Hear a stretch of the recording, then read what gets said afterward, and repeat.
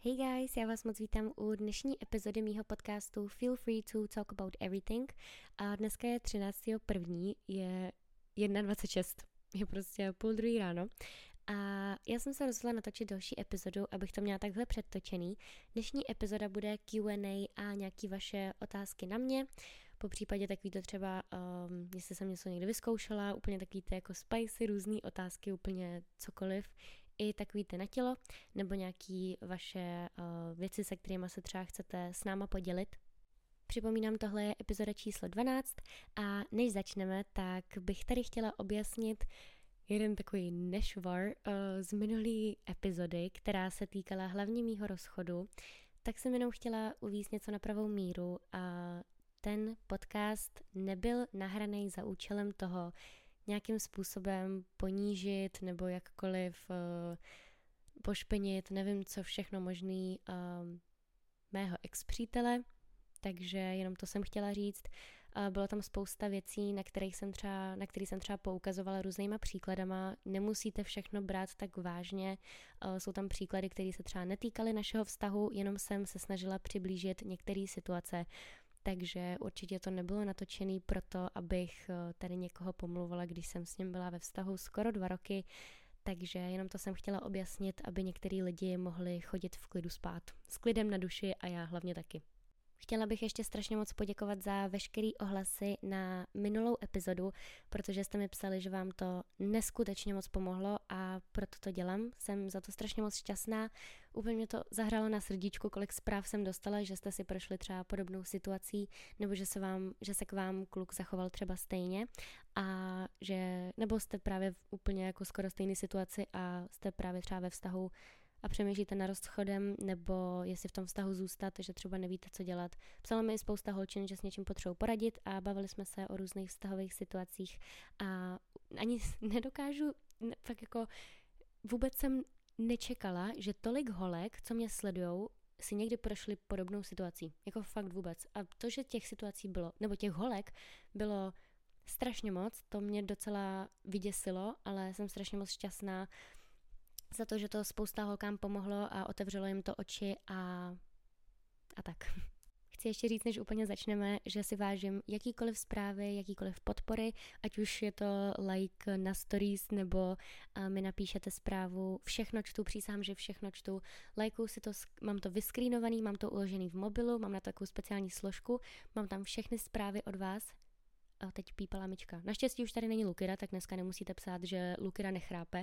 Prosím vás, ten pes se jmenuje Lukida, ne Lukina. Někdo mi psal, Lukin už nechrápe a já povím, to je jaký Lukin.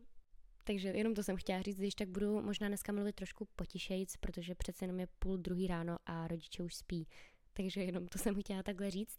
A strašně moc fakt děkuju za veškerý ohlasy na tu minulou epizodu. Děláme to neskutečnou radost a úplně mě to namotivovalo k tomu dělat další a další a další epizody a hlavně mnohem víc častěji. Takže teďka myslím si, že máme takový dobrý téma a můžeme začít s tím Q&A. Máme tady první otázku a to je, co šíleného máš v plánu teď někdy udělat? Odletět na dovolenou, což nevím, jestli poletím sama, ale jako, no to vlastně není moc šílený. Sorry. No chci si udělat tetování. Chci si udělat třeba 5 tetování nebo 6. 5 tetování. Už mám jako vybraný nějaký jako obrázky z Pinterestu samozřejmě, já nevím, tetování podle mě nemusí mít jako význam, takže, ale ty tetování, furt jakoby nějaký menší význam jsem si v těch tetováních našla a fakt se mi strašně líbí, takže určitě, než budu mít 18 v dubnu, tak bych chtěla mít jako už tetování na rukou a chci si udělat jedno tetování mezi prsa. To je možná takový šílený, takže asi tohle. Další otázka je, chodíš na terapii? Nechodím na terapii ani nechodím k psychologovi. To mi připomnělo ze Šreka toho oslíka. Sorry, ale nechodím na terapii ani k psycholožce, ani k psychologovi. Přemýšlela jsem, že bych to, jakoby ne, že bych měla nějaký jako psychický problémy, nebo že bych potřebovala vyhledat třeba psychologa, nebo takhle, protože si myslím, že spousta věcí si dokážu tak nějak buď jakoby vykomunikovat s rodičema, nebo třeba s kamarádama, nebo i sama se sebou, ale jako chtěla bych to vyzkoušet, protože si myslím, že je to fajn, spousta lidí jako na terapie chodí a vždycky se tak jako podle mě vypovídáš, takže pokud třeba nemáš nějaký úplně nejvíc blízký lidi, tak si myslím, že určitě je fajn jako třeba, nevím, jenom to zkusit, prostě navštívit jako nějaký terapie, nebo jít třeba i na nějaký skupinový terapie, jestli jsou nějaký v Praze a takhle. A nevím, nikdy jsem nebyla na terapii. Nebo prostě zajít k psychologovi, když prostě jako fakt si nevíš rady, tak prostě ten člověk ti pomůže a není to vůbec nic špatného chodit k psychologi. Já si myslím, že párkrát byla u nějaký školní psycholožky, ale to bylo v pohodě. Spíš to bylo takový trapný, že jako to byla prostě většinou máma někoho jako ze školy, tak jsem si ji úplně nechtěla svěřovat. Pak tady ještě, ono to vlastně jakoby ta epizoda se jmenuje Q&A a life updates, ale můžeme to spojit i s takovýma jako vašima názorama, nevím, jak to popsat. Tady někdo napsal depressing období, jako prostě leden, únor a takhle. Mně přijde, že minulej rok, nebo ten předminulej, teď se nejsem jistá, jsem si říkala, že prostě na nový rok to bude úplně skvělý, prostě bude leden, únor, březen, dám si předsevzetí a prostě budu posilovat, úplně zlepším si mindset a všechno a prostě jsem ležela jenom doma. A fakt leden, únor, březen, nebo leden, únor pro mě byly strašně depresivní období a mám to asi i tak teď, nebo ne jako depresivní, ale takový, že jsem jako strašně líná. A já nevím, jestli to je tou zimou, protože ona už jakoby venku moc ani zima není, takže možná jenom kecám, ale přijde mi, že prostě fakt jakoby každý leden a únor jsem taková hrozně, že se mi jako do ničeho fakt nechce. Že nejsem vůbec namotivovaná, i když teďka ty epizody mě baví dělat, protože si myslím, že se mi docela i zlepšila jako mluva, jako mluvení a líp se vyjadřuju a když mám co říct, tak to zní dobře a nevyplňuju to jako některé epizody, které mají třeba 10 minut a melu tam furt o ty jedné věci, ale 10 minut, jako když jsem natáčela holy. Takže určitě tohle si myslím, že je takový docela depresivní období. Napište mi klidně, jestli to taky tak máte. Hrozně mi vadí, když holky říkají, dostala jsem krámy. Já nikdy nevím, jak tomu jakoby buď mezi kamarádkama, nebo ve společnosti, nebo ostatním lidem, jak to jako říkat. Jak tomu říkat, protože jako měsíčky, to je asi takový, jak tomu říkám nejčastěji, když točím třeba girl talky, protože menstruace je úplně strašný slovo a krámy jsou takový, jak to používají prostě 14letý puberťačky, nebo já nevím, takže jako asi měsíčky používám nejčastěji. Bude room tour? Jo, 100% bude, protože jsem si to tady teďka celý předělala. Mám tady takový 2metrový zrcadlo uprostřed pokoje a je úplně top, je úplně skvělý, mám tady nový doplňky, mám tady spoustu umělých kytek a tyhle, to byl nějaký pes, ty vůbec. Ježišmarja, to je strašný, sorry, tyhle, já se někdy trošku neudržím a trošku jsem debil. Ale jo, room tour 100% bude. Můžete ho, nebudu říkat, že můžete čekat v nejbližší době, protože když to řeknu teď a vydám to teď v lednu, tak to vyjde tak v dubnu. Budeš se stěhovat do svýho bytu a já se potřebuji podrbat na tom septumu. Sorry. Hele, asi ne, jako bude mi teď 18, úplně jsem si říkala, až mi bude 18, tak se od vás odstěhuju a budu bydlet sama. Girl, kde na to mám vzít peníze? Tady máme hezký baráček, dokud mě tady rodiče budou chtít a nevyhodí mě, tak pak budu bydlet sama, až mi bude třeba 20, 21. Myslím si, že jako na tom není nic špatného v 18 se jako hned neodstěhovat, myslím si, že rodiče budou jako i rádi, že tady ještě zůstanu. Nechápu, proč rodiče řeší tak moc školu, protože mamka je víc vystresovaná jak já. Hele, já si podle mě myslím, že rodiče to kolikrát berou tak, že se bojí toho, jako my máme třeba nějaký spolužáky jako na základce, nebo jsem měla jako teda, a ty byly přesně takový jako problémový a přesně si o nich říkala, nebo víš to, že třeba i teďka v dospělosti mají nějaký jako spolužáky a třeba je někdy potkali a úplně si řekli, ježišmarja, co se to stalo s ní, jak ona to dopadla, teď prostě ona nemá práci, ona tamhle furt bydlí u rodičů, no to je, víš, že ty rodiče možná, jestli tohle je třeba taky nějaký jako z důvodu, ale jako furt je asi lepší, aby tu školu řešili, než na tebe kašleli a musela si všechno dělat sama, víš co. Takže jako, ale chápu to, když je to prostě moc takový nepříjemný, že tě jako tlačí do té školy a tlačí tě do toho, abys dělala všechny úkoly a až moc, jako když na to až moc jako tlačí, tak je to nepříjemný, to chápu, ale zase jako asi tam mají nějaký důvody nebo se snaží, aby si třeba byla taky stejně úspěšná jako oni a šla si na vejšku a tak. Řekni nám něco o sobě, co nakupování, co škola a to dlouho jsem nic neslyšela, krom toho, že utrácíš peníze. To je jakoby celý můj život, ale já se fakt musím naučit hospodařit s penězma. Já jsem strašně finančně jako negramotná, protože já strašně utrácím peníze, ale hrozně. Já jsem schopná fakt za týden utratit třeba 5 000.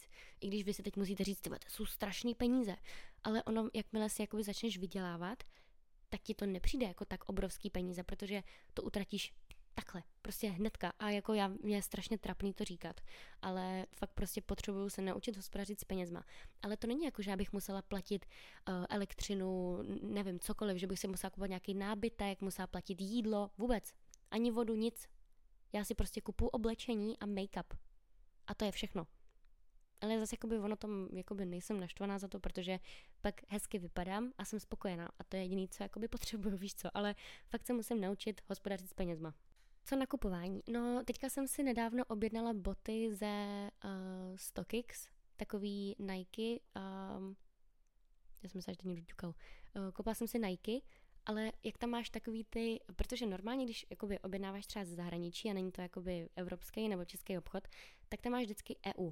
A já vždycky, když si vybíráš boty, tak tam máš třeba EU 36, 38, 37, 39,5 a blablabla.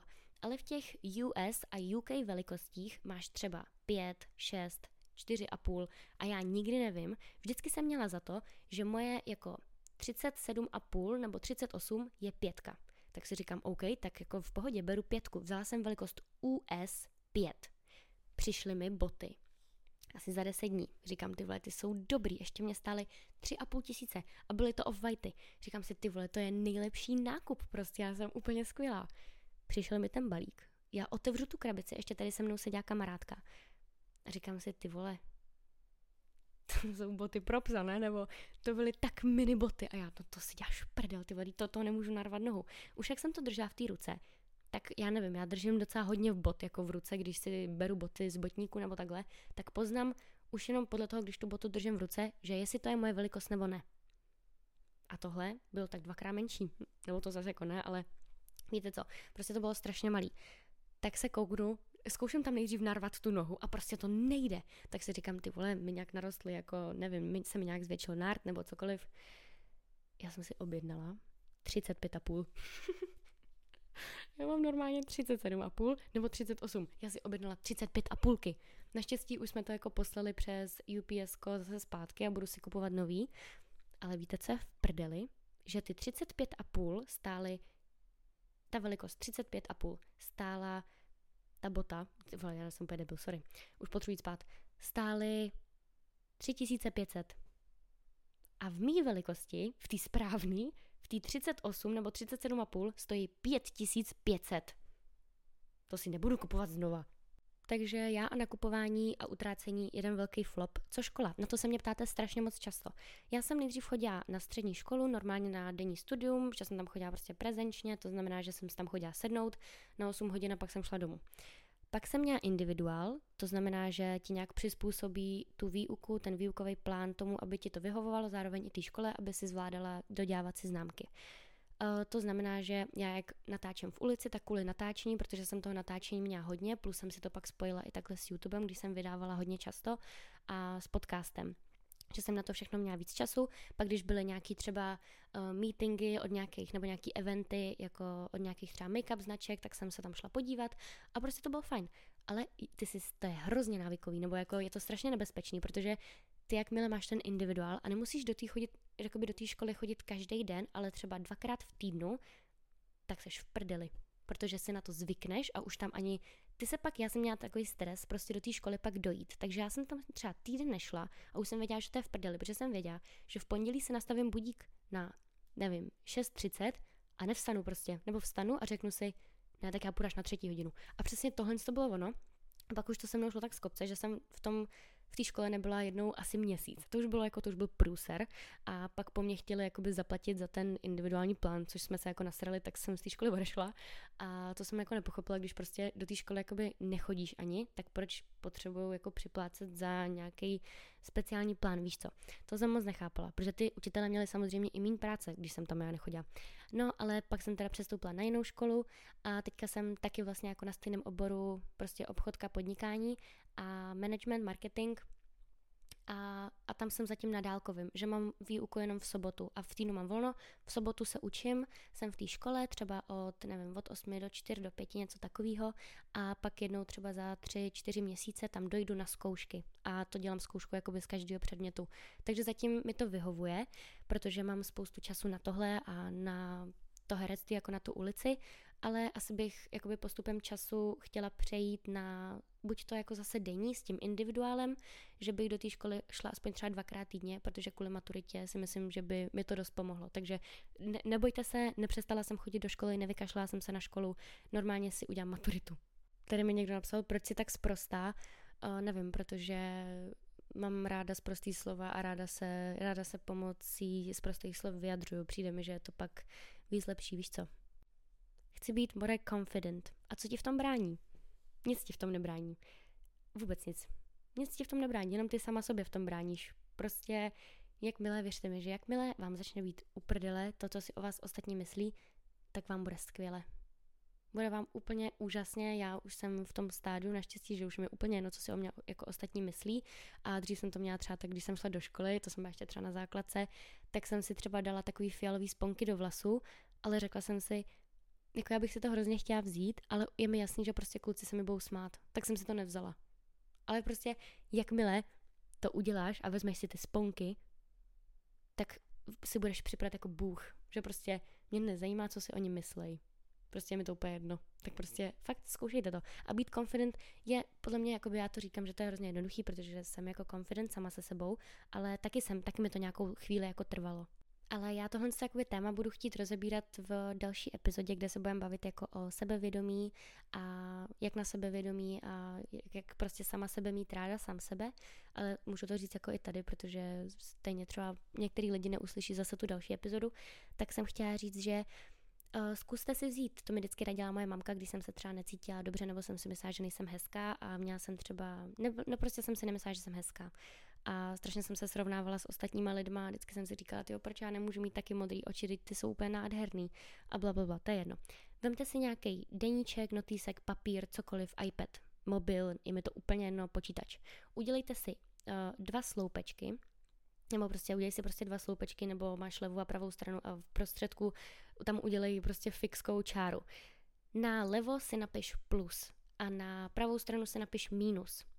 Do těch plusů si napiš, co máš na sobě ráda, co děláš dobře, v čem si myslíš, že jsi dobrá, a do těch mínusů si napiš, co se ti na sobě nelíbí, co se ti třeba nelíbí, co máš za vlastnost, nebo co se ti nelíbí, že třeba děláš.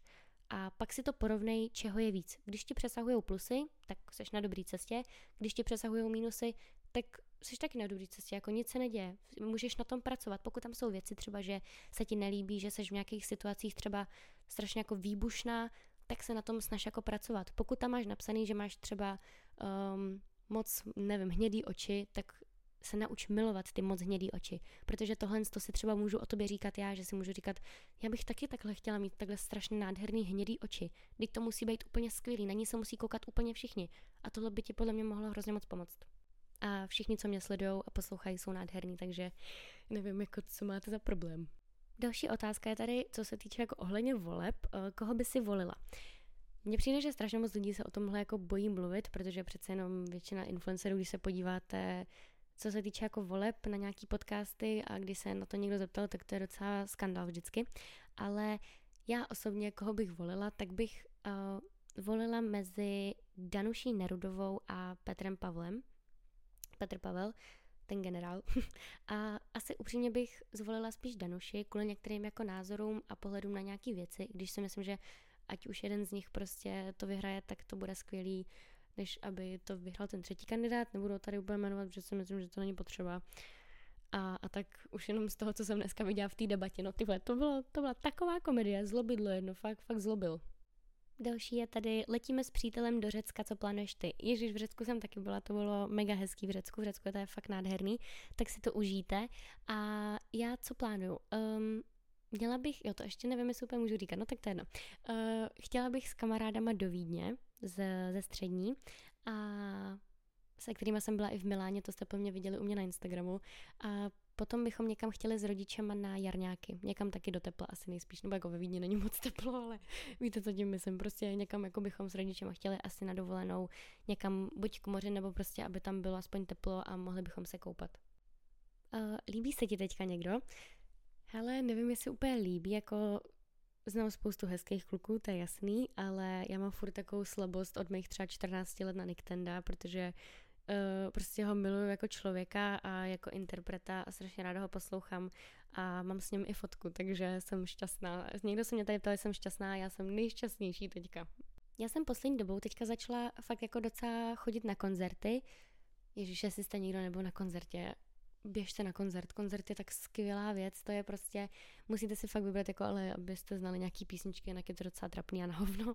Ale poslední dobou mě strašně baví koncerty, miluju ten vibe a ještě když seš tam s dobrýma lidma, tak je to skvělý. Miluju koncerty a chystám se na jeden koncert v dubnu, 14.4. v Roxy, myslím, a bude tam právě Nekdo s Izem a podle mě, že tam budou jako nějaký hosti a to je právě jako křest, Alba, Kruhy a Vlny. A já milion plus celkem dost poslouchám. Jako český rapery docela poslouchám. Vím, že to o mě jako ví málo kdo, že si vždycky lidi řeknou jako WTF, ty posloucháš český rap a já jo, mám ráda Niktenda, mám ho na tapetě. Takže jo, na ten koncert se těším, je to 14. dubna a 15. dubna mám narozky. Takže budu vlastně jako o půlnoci na koncertě. Ještě na Niktendovo koncertě a na Izovo. Takže se mega těším. Tady je pak ještě teda dotaz, co posloucháš, tak mám účet na Spotify, jmenuji se tam Kristýna Hocková, tak se můžete podívat. Já mně přijde, že tady furt jako takhle, nevím, dělám tyhle zvuky, když mluvím. A takže poslouchám český rap, americký rap, i německý rap někdy a tak nějak všechno možný mi přijde. Nebo jako ne všechno možný, hip-hop, rap a někdy si pustím pop a český rap mám ráda. Takže tak. Co plánuješ robiť po škole? Som za chvíľku po strednej a dosť zmetená, či na vysokú, alebo nie. Já vůbec nevím, co po střední. Podle mě, já nejsem jako vůbec studijní typ, takže na vejšku si myslím, že jako asi určitě nepůjdu, ale nevím jako co po vejšce. Potřebovala bych si najít něco, co by mě jako bavilo a abych to hlavně měla takový víc jako stabilnější, než tady to jako být influencer a podobné věci, ale jako mě strašně baví tyhle ty podcasty, to mě mega baví, takže chtěla bych to posunout třeba na nějak vyšší level, nevím, jestli bych si chtěla zvát nějaký hosty, spíš bych to dělala třeba jako se svýma kamarádkama, anebo bych si sem zvala nějaký holky nebo klidně i kluky, se kterými bych řešila takovýhle věci a ne takový ty typy podcastů jako třeba Kid Ivan a podobný, že se tam jako pozvu hosta a ptám se ho na jeho život, to spíš jako ne, spíš myslím nějaký takovýhle jako prostě free talk. Jsi teď single, nebo jsi ve vztahu, nebo někoho hledáš? A takže jsem single, nejsem ve vztahu a nikoho teď nehledám, spíš hledám tak sama sebe, nebo nevím, jestli úplně potřebuji hledat, ale jako prostě jsem teď zaměřená sama na sebe. Samozřejmě jsou lidi, co se mi líbí, se kterými mi dobře a který mám ráda, ale není to nic jako, že bych teď někoho vyhledávala, to vůbec. Jaký je tvůj životní cíl a čeho chceš dosáhnout? Určitě chci být úspěšná, chci být taková jako prostě independent woman, nepotřebuji žádnýho muže, který by mě jako zabezpečil a prostě si tohle všechno jako dokážu udělat sama, takže určitě chci být jako finančně zabezpečená, určitě chci mít v budoucnu nějakýho muže, manžela a tak podobně, ale určitě dneska jsem se o tom bavila právě s jednou holčinou, pokud budu mít někdy děti a určitě bych chtěla mít děti, tak pokud budu mít syna, tak z toho syna udělám toho nejlepšího kluka a nejlepšího přítele a nejlepšího manžela, kterýho ta budoucí jeho přítelkyně, manželka bude mít. Chci z mýho syna udělat prostě toho nejlepšího, který může být.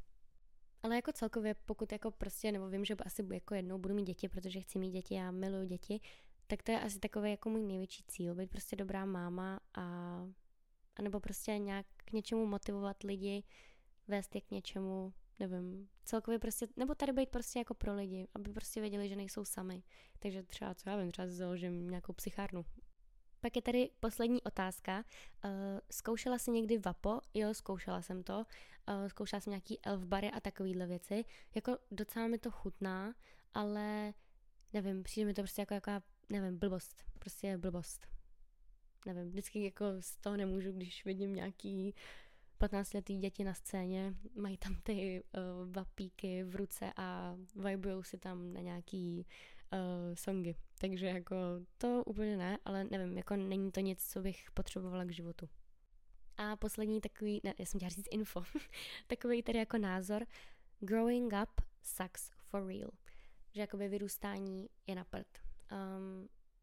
Já nevím, mě všichni jako vždycky říkají, že já nevím, jsem třeba toho názoru, že všichni třeba, nebo hrozně moc lidí je toho názoru, že si myslejí, že jakoby jakmile máš děti, tak ti končí život. Že prostě teď musíš jako furt být s těma dětma a prostě musíš se o ně starat, musíš je furt hlídat, musíš prostě, jako nemůžeš si užívat a to je pro mě blbost. Pro mě si myslím, že právě s těma dětma jako i začínáš jakoby zase znova žít, že teď prostě jakoby máš mimi, který prostě musíš jako nějak vychovat a teď prostě jakoby i učíš se od těch dětí nějakým způsobem a tak, takže jo, nevím, myslím si, že jako vyrůstání je na prd, protože jako jo, máš v něčem, jakoby jo, máš pravdu, protože nemůžu teď úplně jezdit na tábory jako ve 13, což mi strašně chybí a na takový ty jako lyžáky, což je prostě úplně skvělý, jako být dítě je úžasný.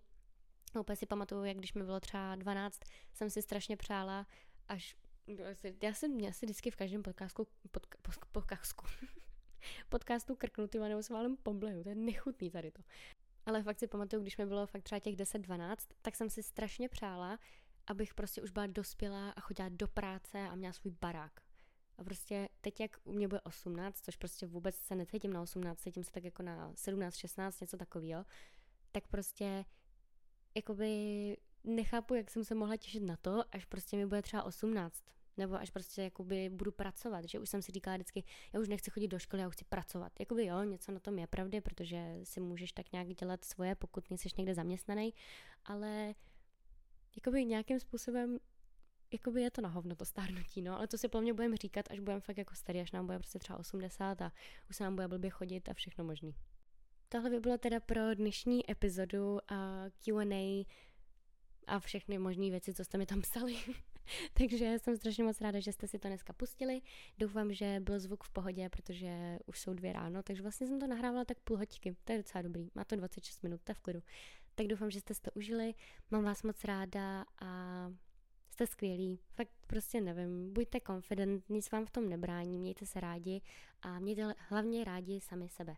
Já vás mám taky moc ráda, když budete s čímkoliv potřebovat poradit nebo se svěřit, můžete napsat mě a uslyšíme se u další epizody, nebo se vidíme u dalšího vlogu nebo videa, pokud ho nevydám až třeba za půl roku. Tak pa!